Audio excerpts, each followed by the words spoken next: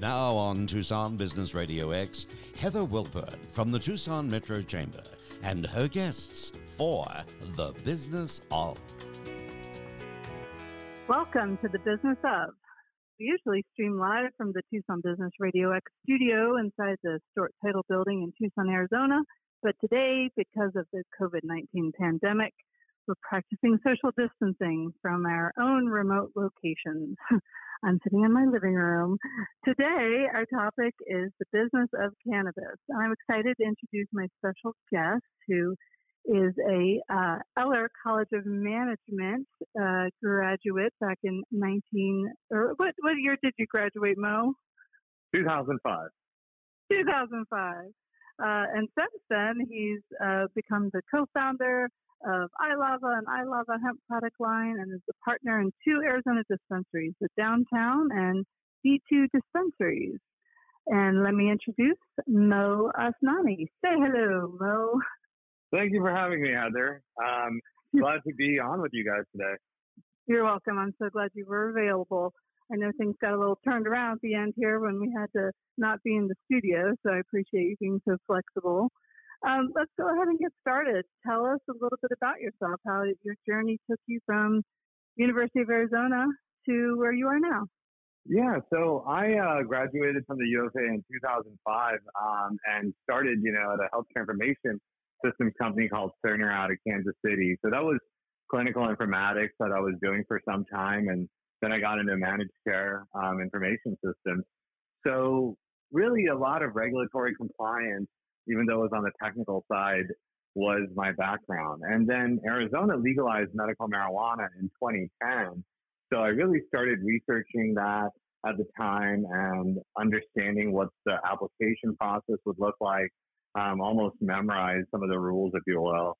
And at that point, we, looked at the timeline, and the dispensaries weren't actually opening and being awarded until 2012. So that gave us some time to kind of understand where strategically we wanted to apply, what we wanted to do.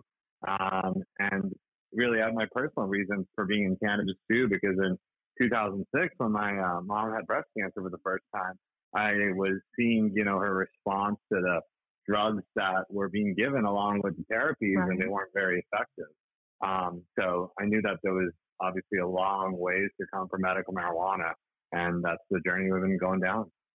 Yeah, exactly. And I've heard so many people go through such similar situations where they're either suffering from just nausea or, depression that comes along with some medical situations as well. But once they hear a little bit more about medical marijuana, they really realize that it can be quite a bit of a turning point for them. So when people come into your store and they say, or your dispensary, whether they are dealing with the side effects of cancer treatment, chronic pain, sleep disorders, how do you give them guidance as far as what might be more effective for them along your whole line of products? How do you know what to guide them towards? So usually the best approach that you can take is an individual one. And with a lot of patients, what they get is the flexibility of trying many different things to figure out what works for them. The difference between traditional medicine and alternative, herbal medicine like cannabis is that it's not a one-size-fits-all where it's like, here's your pill, here's your dosage, off you go. It's more so, genetically, the way you're wired. Some modalities may work better. So for some people, smoking and vaping may not be an option at all because of sensitive lungs, and that's where edibles, topicals, tinctures, and that come into play.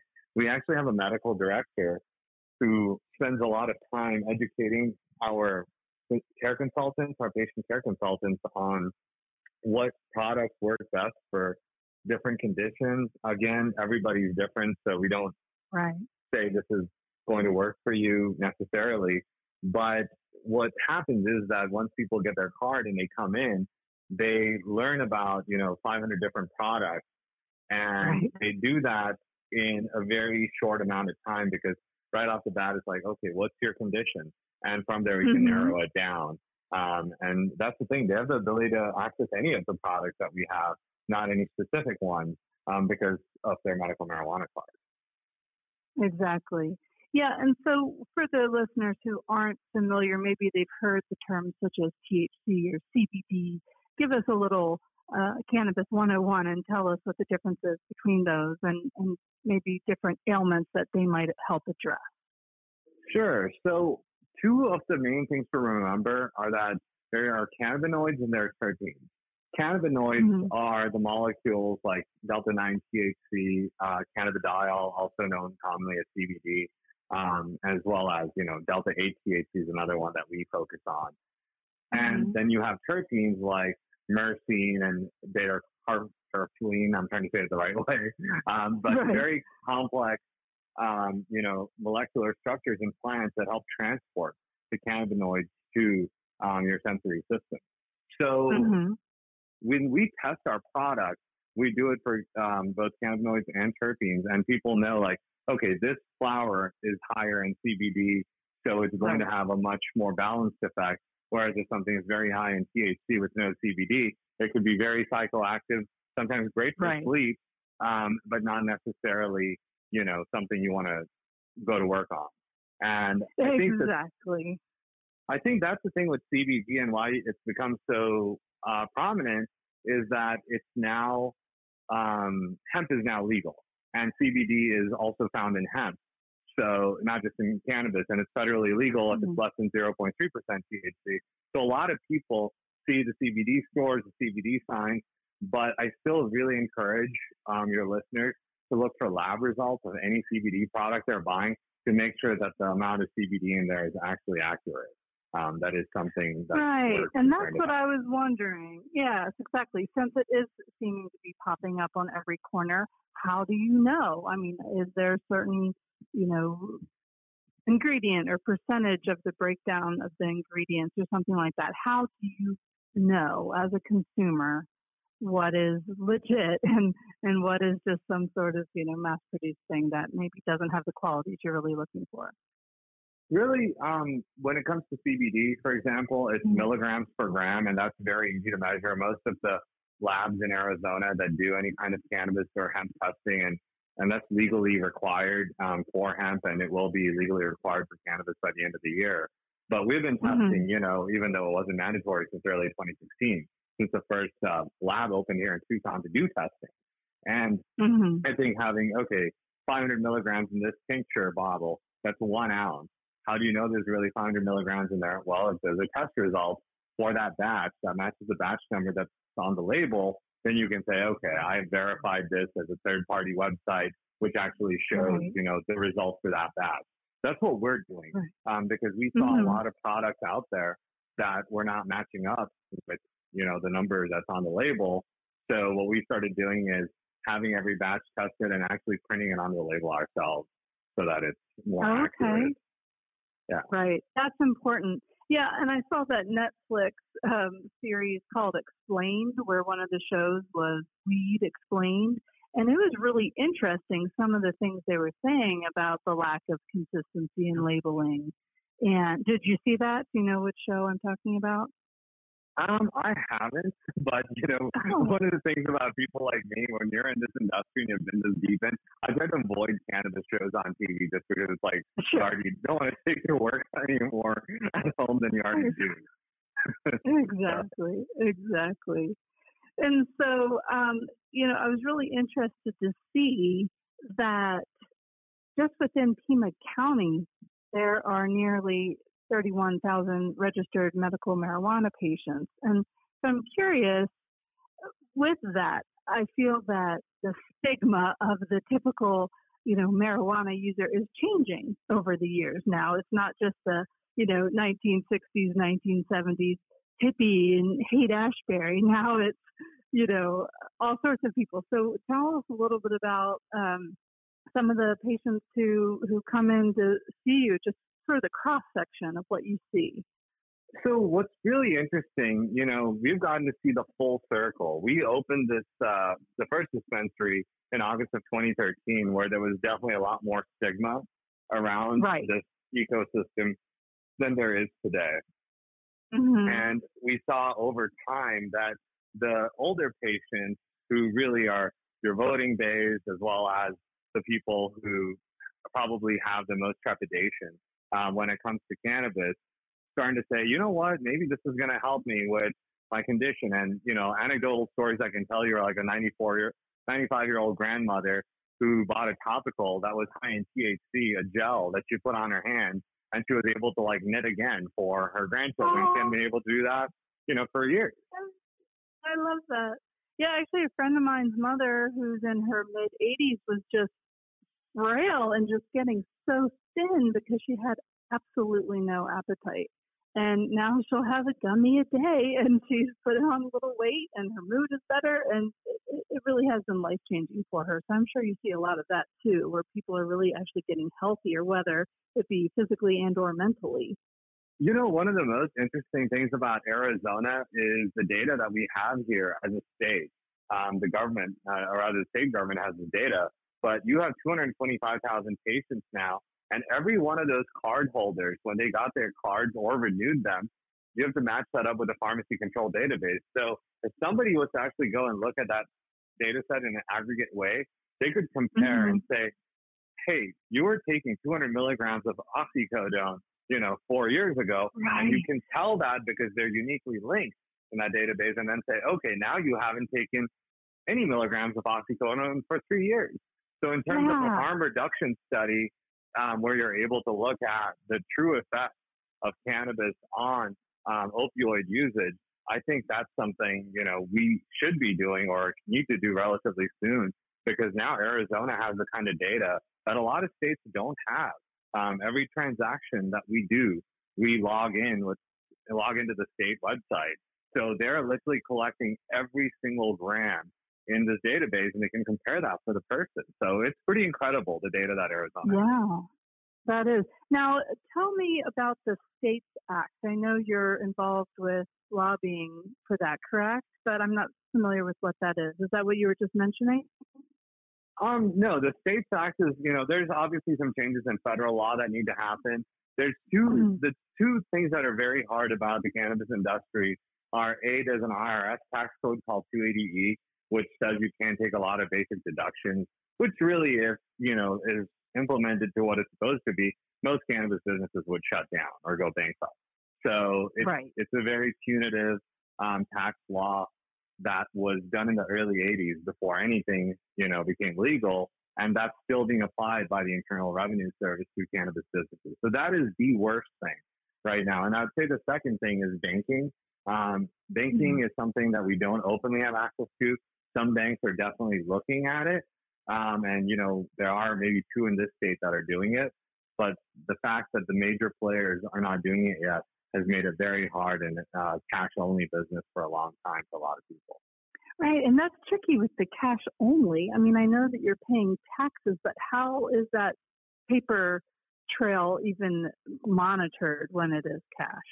You know, I mean, we have a point-of-sale system where we're tracking all the transactions, applying all the taxes, paying our taxes. But in terms of, you know, a crisis like what's happening today, a pandemic, we all know contactless and e-commerce payments, you know, using your credit card on a phone or on your computer would be the best way to pay.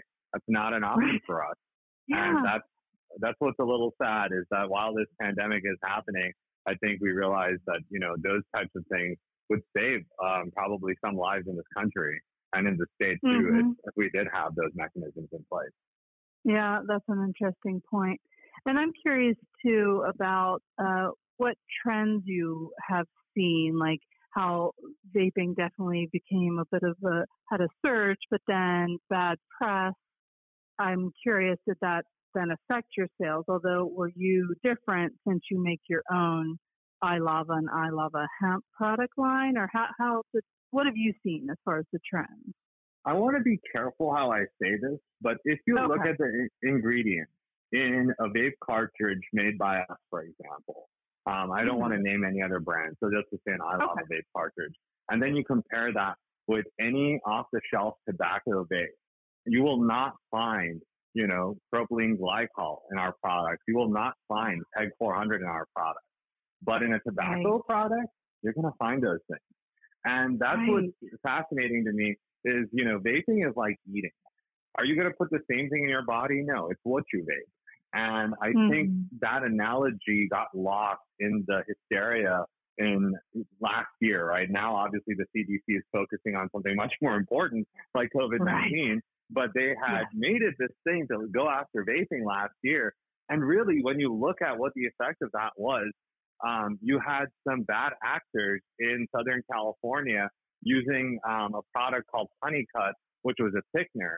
And they used that Oh. thickener to increase their profits on black market products that were not even licensed, Oh my goodness. cannabis products.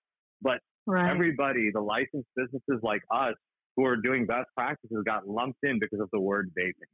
And I think that's where, we've had some, obviously I have my own frustration with the way our industry was treated by the media with that whole thing. But I think people are getting it now that it was not one wide sweeping statement that vaping encompasses, rather specific products.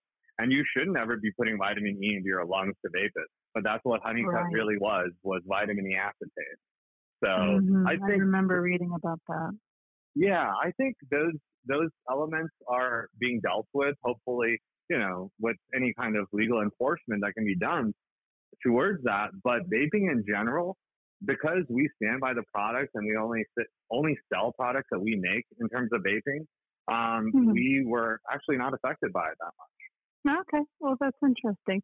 So you manufacture those products in your dispensary. Are they available just in Tucson or statewide, or how do you sell your products? So we make our vapes and all the other products at our production cultivation facility.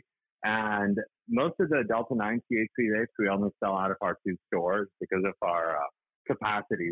We're not that big in terms of what we make. Our Delta 8 vapes, they are, I believe they're available in 30 dispensaries or so statewide. So we do wholesale those.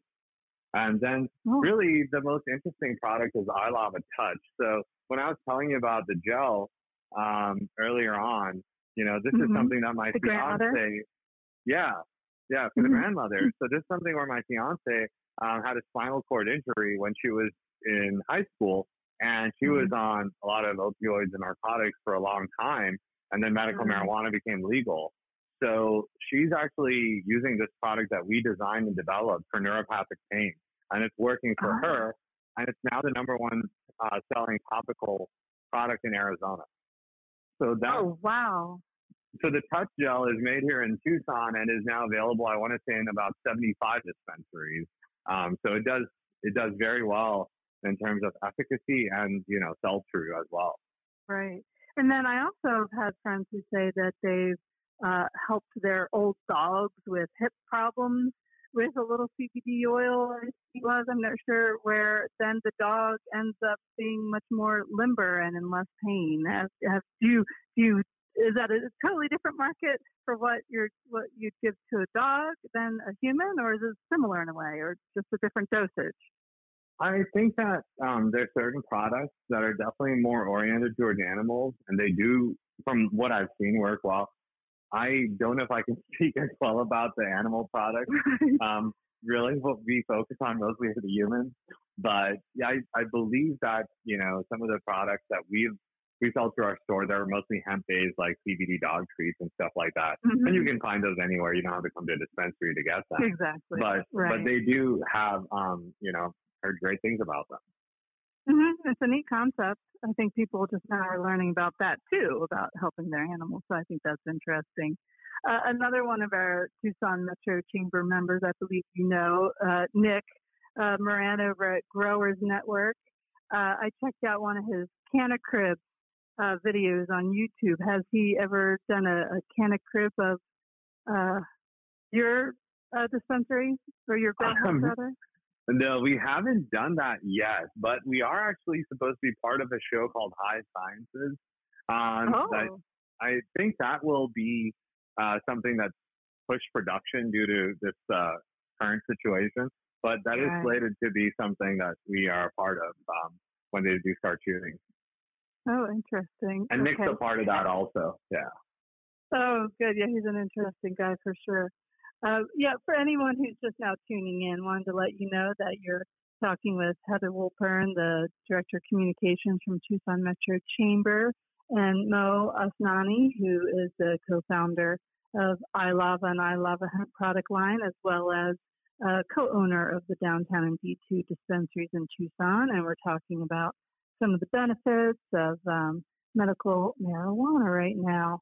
So tell me more, Mo, about what are some of the tough issues that your industry faces? You mentioned a few things, but what else is just hard to handle sometimes?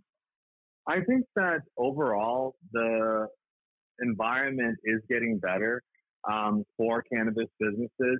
I think that access to capital, along with the other issues like banking and not being able to write off a lot of business expenses when it comes to taxes, is one thing. And then I'd say there's also legislators in this state that are every year. So we have our own lobbyists, and every year there's some bills that they're trying to push to make it just harder for patients to access cannabis. And we've been fighting that battle now, for 7 years.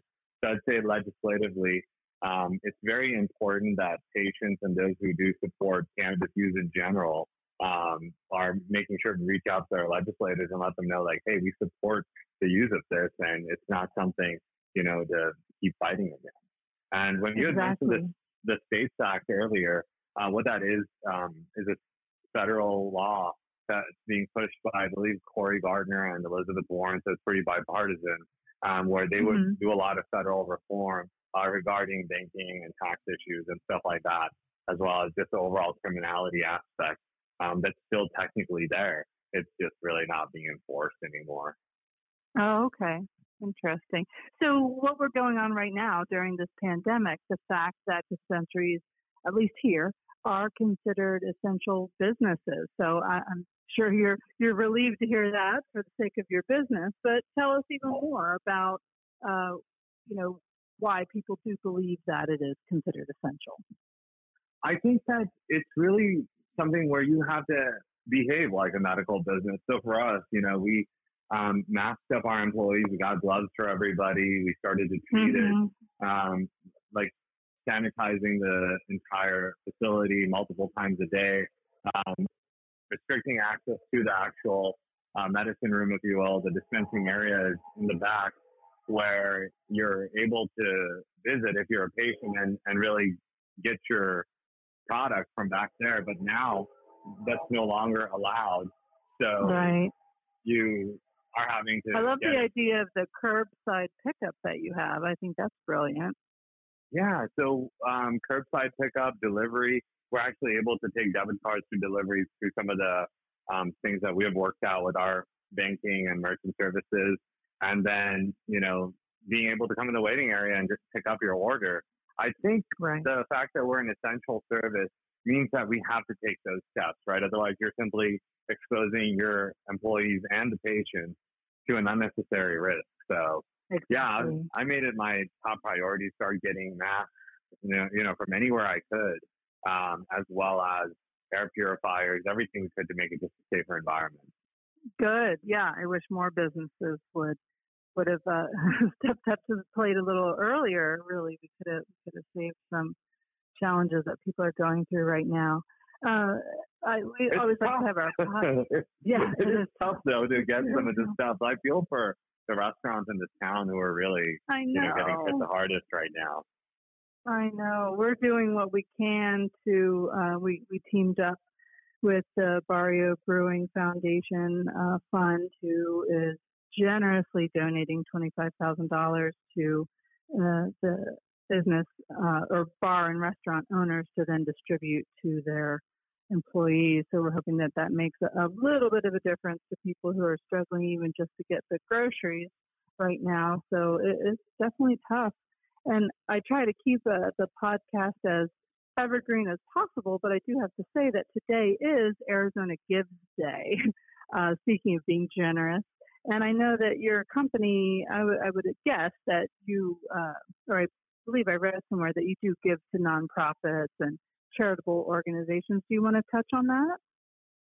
So actually earlier today, we were able to procure yesterday, and then we gave them away today, about 400 N95 masks to the Tohono O'odham Nation because they're also having a very hard time with acquiring PPE. So yeah, they were real 3M, N95 masks, and that was kind of what we were able to do today. And I'm kind of made it an additional one of our projects to try to help out healthcare workers. My mom was an RN before she passed, and I know that a lot of the nurses and doctors were having to go in and take care of patients, without the right equipment and really overall protection that they need, including gloves and things like that. So I think masks, these N95 masks have become probably the top thing in this country for healthcare professionals. So anything we can do to help, we're trying. No, that's great. I love hearing that. So tell me about where you see your business and the industry in general in the next few years. So if you look at the rest of the developed world and Australia, Canada, Czech Republic, Germany have either legalized federally for adult use or medical. And I think Canada is the only one who's actually federally legal for adult use, but the other countries I just named are legal for medical. And I think as a nation, we need to start looking at how are we going to make it so that we have some new areas for us to grow. Obviously, economic hits like this recession that's going to come because of what just happened, as well as, being able to have something that's sustainable.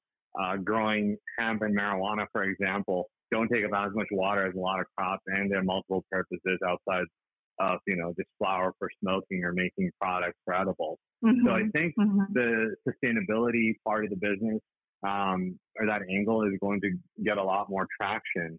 And overall, I see cannabis and hemp kind of merging in the next 5 to 10 years, depending on what states are on board with cannabis at the time. Today, I think the majority of states already have some adult use or medical marijuana program. Here in Arizona, in November, Smart and Safe will be on the ballot, which would, make it legal for anybody 21 and over to purchase medical or to purchase marijuana from a store.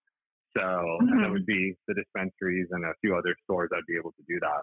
So I think the hybrid model that's coming of having more of a wellness model for people to not have to go and get a card and pay a fee every 2 years and simply saying, you know what, I'm an adult. I'm going to go pick up this product and it's going to make me feel better. And I think that's where we're heading, towards the end of this year with the election. Okay, that's good. That's good to know about the upcoming legislation. So being from the Chamber, of course, we're all about workforce development and jobs around the community. And so I read that there are nearly 700 county residents hold that special state license required to work in jobs with direct contact with cannabis. And so getting that license, what does that even entail? Is it a test, or how do you see 700 people get this license? So you're talking about this dispensary agent card. I'm actually wearing one across my neck right now as we speak. But yeah, so a DA card is issued by the Department of Health Services. Really, you just can't have any criminal history, and you have to submit, a fingerprint check, go through your, background. That's what they do. You give them a form attesting that you won't divert marijuana, provide them a picture to put on the card, and then you also pay a $500 fee. So any cannabis business, so for us, we have 120 employees, give or take. So we're spending $500 per employee now it's every 2 years. It used to be 1 year for them to maintain that card to be in compliance with the state law. Wow, that's some serious business. And so when you hire someone, do you give them training, or is there a college major where you can major in, what would that be, horticulture of cannabis? I mean, how do you go about hiring a good qualified staff member? Well, so, it depends on the role. So for the retail roles, you need a very different background. For working at the cultivation facility, for example, I think, the more of a labor or also agricultural background as well as manufacturing in general. People are trainable, and it's really not that hard. We have very sophisticated SOPs that we train people on. but I think it's more so just the diversity of work there is because there's admin, there's production, there's retail, Right. there's grilling, there's packaging, there's processing, so it's just working throughout different parts of the company. You should have so many different skill sets. So now we even have our own full-time graphic designer and all of that. But again, it's just a real diversity of skills in terms of understanding, what works in this business. Yeah, I think it's an interesting avenue that people are probably going to start taking more and more as this becomes more mainstream. So, how many dispensaries are there in Tucson or Pima County or whatever? How many do we even have? I think if you count like Marana, Oro Valley, some of the surrounding areas, I think we're right around 15 or 16 today. Oh, wow. That's a lot. All right. Is there room for more? Is there a demand?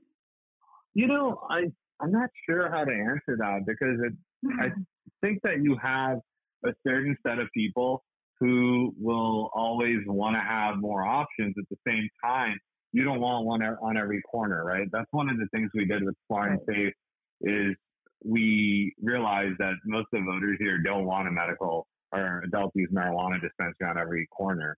So it's still very limited in the number that are out there, but we don't want to turn it into Denver. So we really want to keep it so that the voters in the state still support the program. Mm-hmm. Yeah, keep it reasonable. Be moderate about it. Not like every single corner. That'd be a little much. Exactly. So yeah, I put it out to my coworkers before the podcast started, seeing if anyone had any questions in mind. And here's one I got. So is there a distinction between how the products and experiences are different between medical and recreational usage? Yeah. So what would happen is, let's say today, if you're a medical marijuana patient, you're allowed to buy, 2.5 ounces of total product every 14 days. In adult use, your limit's not that high. And some of the products that you can get in the medical program won't be available to those in the adult use program. And that's because they're high dosage and they could have very strong effects. So I'll give you an example. There are some edibles literally available in the store today that are 500 milligrams of THC. I took one of those, I'd be down and out for like 4 days or something, right? Right. That's an extremely high dosage in my opinion. So in adult use, for example, you're going to be limited just the way the law is written to no more than 10 milligrams per unit or 100 milligrams per package in general. So even if you do have a package that's 100 milligrams, it's got to be dosed so it's no more than 10 per unit. And that's the 10-100 standard is something that we're starting to see in California and Massachusetts. It's probably the most likely to become a national standard for cannabis when we do have federal reform. So, and I fully support that as somebody who has taken, an excessive amount before. And I think also the medical program, when you have people like cancer patients who we've talked about, as well as others who have a very different need, they may need a high dosage of THC just to deal with their symptoms. And I think I can tell you this in the best way that makes sense. If you are undergoing chemo or if you have neuropathic pain, you could have 200 or 300 milligrams of THC and be totally normal. Whereas if you're, like me, like pretty healthy or no real issues, and you take that, it just completely knocks you out. So there's some weird way that it regulates you to your baseline instead of getting you high. And I've seen that over and over again with people. Yep. Gosh, that's so interesting. Yeah. So the kind of pain you would have from a car accident because your spine or something like that, every time we see the same thing is that the person who's taking a much higher dose is not getting high. Wow. That's really interesting. Yeah. But again, adult use is more of a wellness product and that need is not there. So those people probably shouldn't be taking very high dosage products. Exactly. And it seems like more people are definitely starting to cook with weed now, too. I mean, originally you would hear people just talk about a brownie or a cookie, that sort of thing. But now it's getting a lot more creative and a lot more gourmet. Do you sell those sort of products or have you heard about them? Yeah, I definitely know what you're talking about when it comes to, the gourmet type of products. But remember, those don't have a very long shelf life. So for us, we're more focused on making sure that the products that are on our shelves stay good for some time and also don't expire out, because then you can have a whole different litany of problems if you have expired edible products, Gotcha. So, right, exactly. So and we focus on shelf-stable. Right, no, sorry. Right. No, I was just asking more about, again, with the medical marijuana card, I'm so curious about, a number of questions that I've just always wondered myself. Is that information confidential? Say if you do get drug tested at your work and you come up positive, can you say, oh, well, I have anxiety, and so I have this medical marijuana card? Like, is that forgivable, or is it just depending on the company themselves of what they allow? So let me preface this with, I'm not an attorney, but this is my best understanding of the law as it is today. So to answer your first question, absolutely confidential. There's actually a statute that I've memorized, ARF 36-2806, which is the confidentiality clause. So the Department of Health Services isn't allowed by law to share any patient information. And then as dispensaries, we obviously have a responsibility to keep it confidential too. So yeah, patients there's no public list or anything like that. And with 225,000 Arizonans on that list, it's not exactly a small list anymore. So again, not something to worry about too much. Right. Yeah. Right. Now, what about this? Do you have a maximum of what someone can purchase? It's not in your control whatsoever, but what if someone then tries to give or sell to someone else who doesn't have the medical marijuana card? Is that just, it's out of your hands, I would assume, or is there a cap on what someone can buy in a week or something like that? So yeah, the 2.5 ounce limit is the legal limit. So let's say you came in and you bought, 1 ounce. We put that into the system that the Department of Health Services has. And then if you go down the street to another dispensary, your buying quota has actually been reduced in real time by an ounce. And all the dispensaries share the same website with the Department of Health Services. So it's very interesting. Well, then that makes sense. That's good that it is kind of a checks and balances of sorts. I'll try to say this without offending anybody, but the marijuana in this state is tracked better than the guns and bullets in this state. Hands down, no questions asked. Right. Yeah. To answer your other question from a little bit earlier, in terms of, I think if you had asked me this correctly, I'm trying to remember, it was right after your other question about about employers and if you're using. I've always wondered about that. Mm-hmm. So as long as you have a valid medical marijuana card and you're not going to work high, unless your employer is the federal government or a federal contractor. So if you're, one of the large employers in this town is a federal contractor, and they would definitely have the right to terminate somebody with a medical marijuana card. However, somebody who is not a federal contractor or the federal government, they could still get sued by an employee if they terminate them wrongfully, as long as that employee has a valid medical marijuana card. Gotcha. Okay. And so tell me a little bit about more of kind of your day-to-day operations. What is the day in the life of owning a dispensary? What's that about? I think one of the top things that I'm always focusing on is making sure that the product quality doesn't deviate from where it's supposed to be. And when you're doing something that's a combination of agriculture, processing, manufacturing, branding, it's really important, to close that customer experience loop, along with the fact that you're tying this all together and making sure that the consumer experience from a patient perspective isn't shifting in a negative way. So I still, even in this pandemic, I wear a mask. I'm still coming in every day. I'm checking on all the facilities to make sure that, whatever we were before, we haven't lost too much of that because of what's happening. And really before that, my core focus was the cultivation facility. We're expanding that right now. We have build out happening over there. So we're adding additional flower rooms, to expand our production capabilities. So that was the core focus before, and now I think it's more employee and patient safety. That's great. Yeah. So can you picture yourself in the same industry for years to come?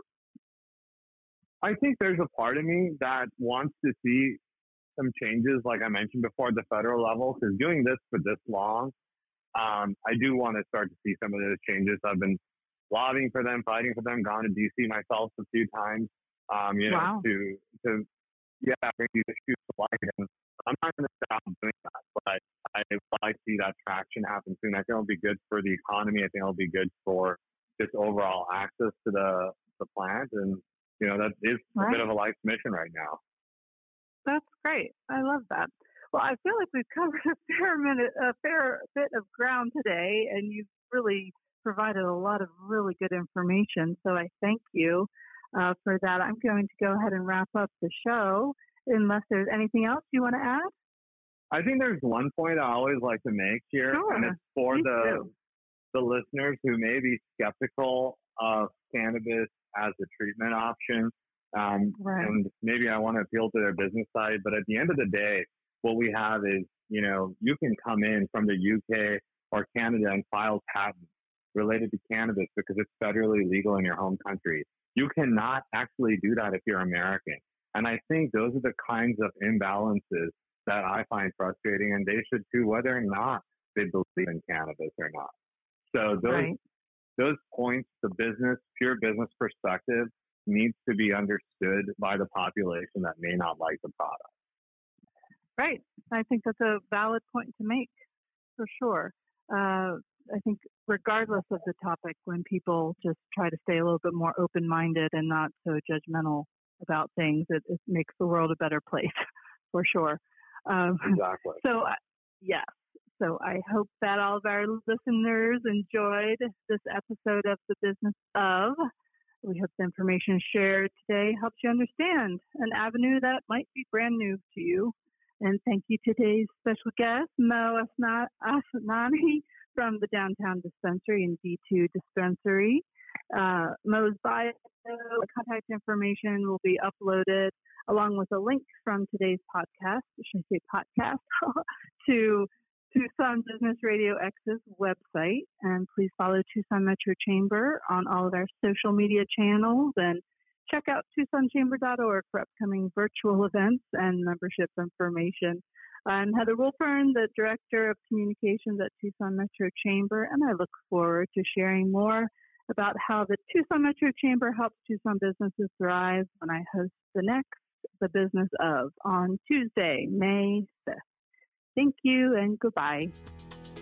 The Business Of, an informative podcast with Heather Wilpern from the Tucson Metro Chamber, can be heard here continuously on TucsonBusinessRadioX.com.